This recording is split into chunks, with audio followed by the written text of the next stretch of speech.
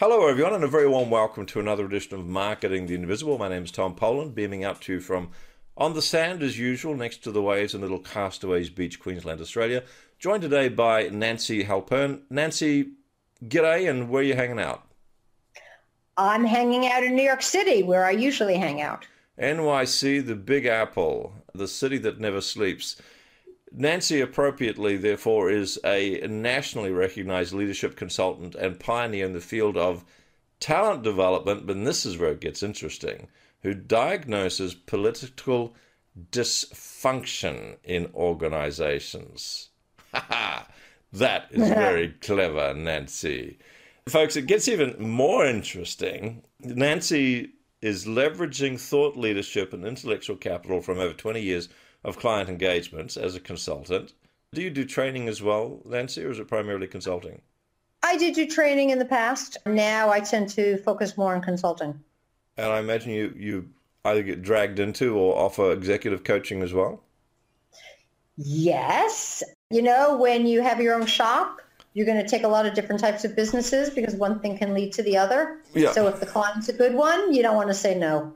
Well, I've often found that, in consulting engagements or training engagements in particular, where, an exec will tap you on the shoulder and say, can you do some little coaching with me? Or vice versa, you're doing some coaching with the exec and can you train this with my group? So I just wondered. Thank you for confirming my deepest suspicions. Nancy helps companies find solutions to the most intractable of problems, which is office politics. She has created a proprietary model, which always excites me, based on the core concepts of, drumroll, political IQ, and uses that to assess organizations, teams, and individuals to pinpoint the sources and causes of workplace dysfunction and, no doubt, remove them.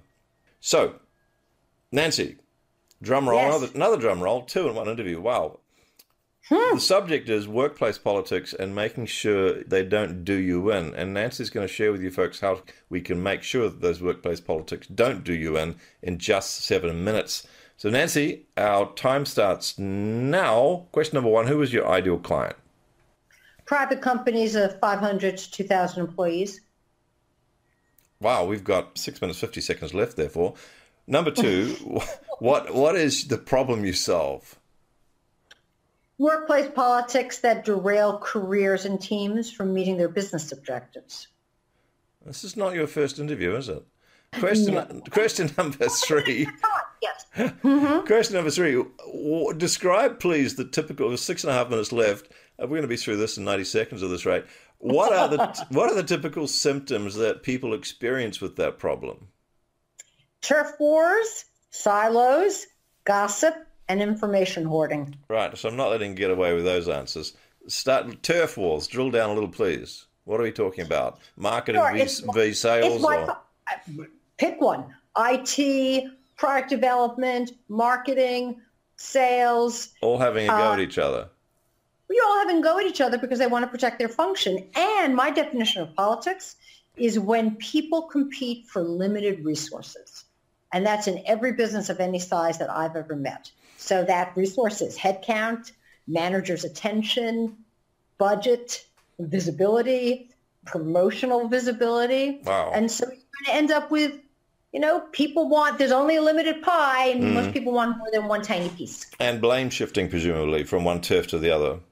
It's so common, especially on teams. When something goes south, you don't want to be the one holding the bag. So you're going to find pass that bag along. Okay, so I'm not going to drill down on the silos because I think everyone knows basically what silos are. But what's the third one you mentioned? I mentioned gossip and information hoarding. Information hoarding, wow. Okay, so question number 4. There's going to be some execs listening to this, hopefully, who are going, yep, that's us. And when they reflect on the things they've tried to stop this, they will have tried some stuff, maybe like the come to Jesus meetings and beating people over the head. What are sort of other common mistakes would an exec have made, typically, who's tried to solve this problem of turf wars, silos, gossip, and hoarding information? Well, let's say it's about their team. Typically, most teams are not teams. They're work groups. because teams are a group of people that share a common objective for which they're all accountable for, which means it shows up in their incentive systems and their reviews. But nobody does the hard work of figuring out what that is and making sure that's your primary team. The other things I see managers do, or at any level, they get overly emotional versus reactive, which means they get more directive, which people feel is just sort of blah, blah, blah, blah, blah. And people fail to create strategic alliances and early buy-in. So that also happens. They just end up debating. Well, there's absolute gold in there. I mean, just starting with, work groups versus teams, common incentives alignment. There's a book or two in that alone. Folks, I don't know if you listened good to that answer, but if you didn't, you got to go back and replay that answer because there's absolute gold in there. Nancy, thank you. Question number 5, 3.5 minutes left and 3 questions left. Question number 5 is, what is one valuable free action that an audience member can take that it's going to help? It's going to take them a step in the right direction to solving this problem. It's not going to be the whole solution, but it's a step at least. Start by assuming that the other person is right, then go from there. Because if the other person's resistant, guess what? They think they're right too. And you don't want it to be a war of attrition who wears each other down. If you begin from a different point of view, the logic will follow. And you'll be able to find a way to more seamlessly work together.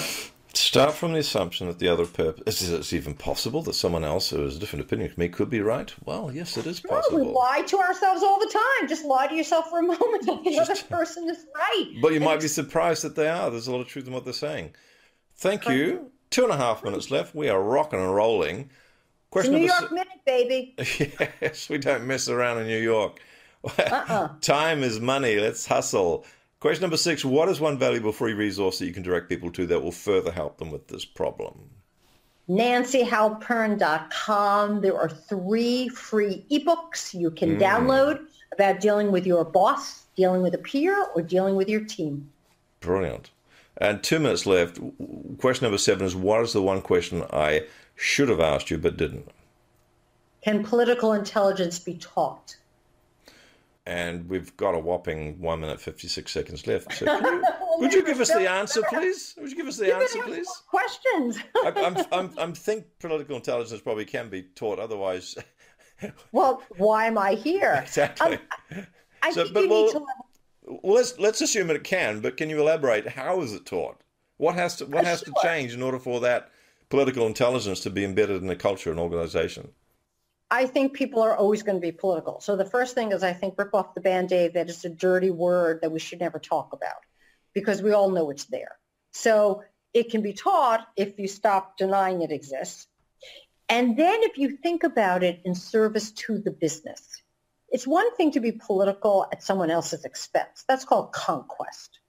It's another thing to think about political sort of like, I don't know, maybe this is not the best example, but the European Union. That's a series of alliances. And how can you influence others from your point of view? How can you generate goodwill? How can you read the chessboard? Those are powers of actually strategy. And so if you can learn to be more strategic versus reactive, then yeah, I think you can learn. Absolutely brilliant. Nancy, thank you so much for your time. My pleasure. Thanks for checking out our Marketing the Invisible podcast. If you like what we're doing here, please head over to iTunes to subscribe, rate us, and leave us a review. It's very much appreciated. And if you want to generate 5 fresh leads in just 5 hours, then check out www.5hourchallenge.com.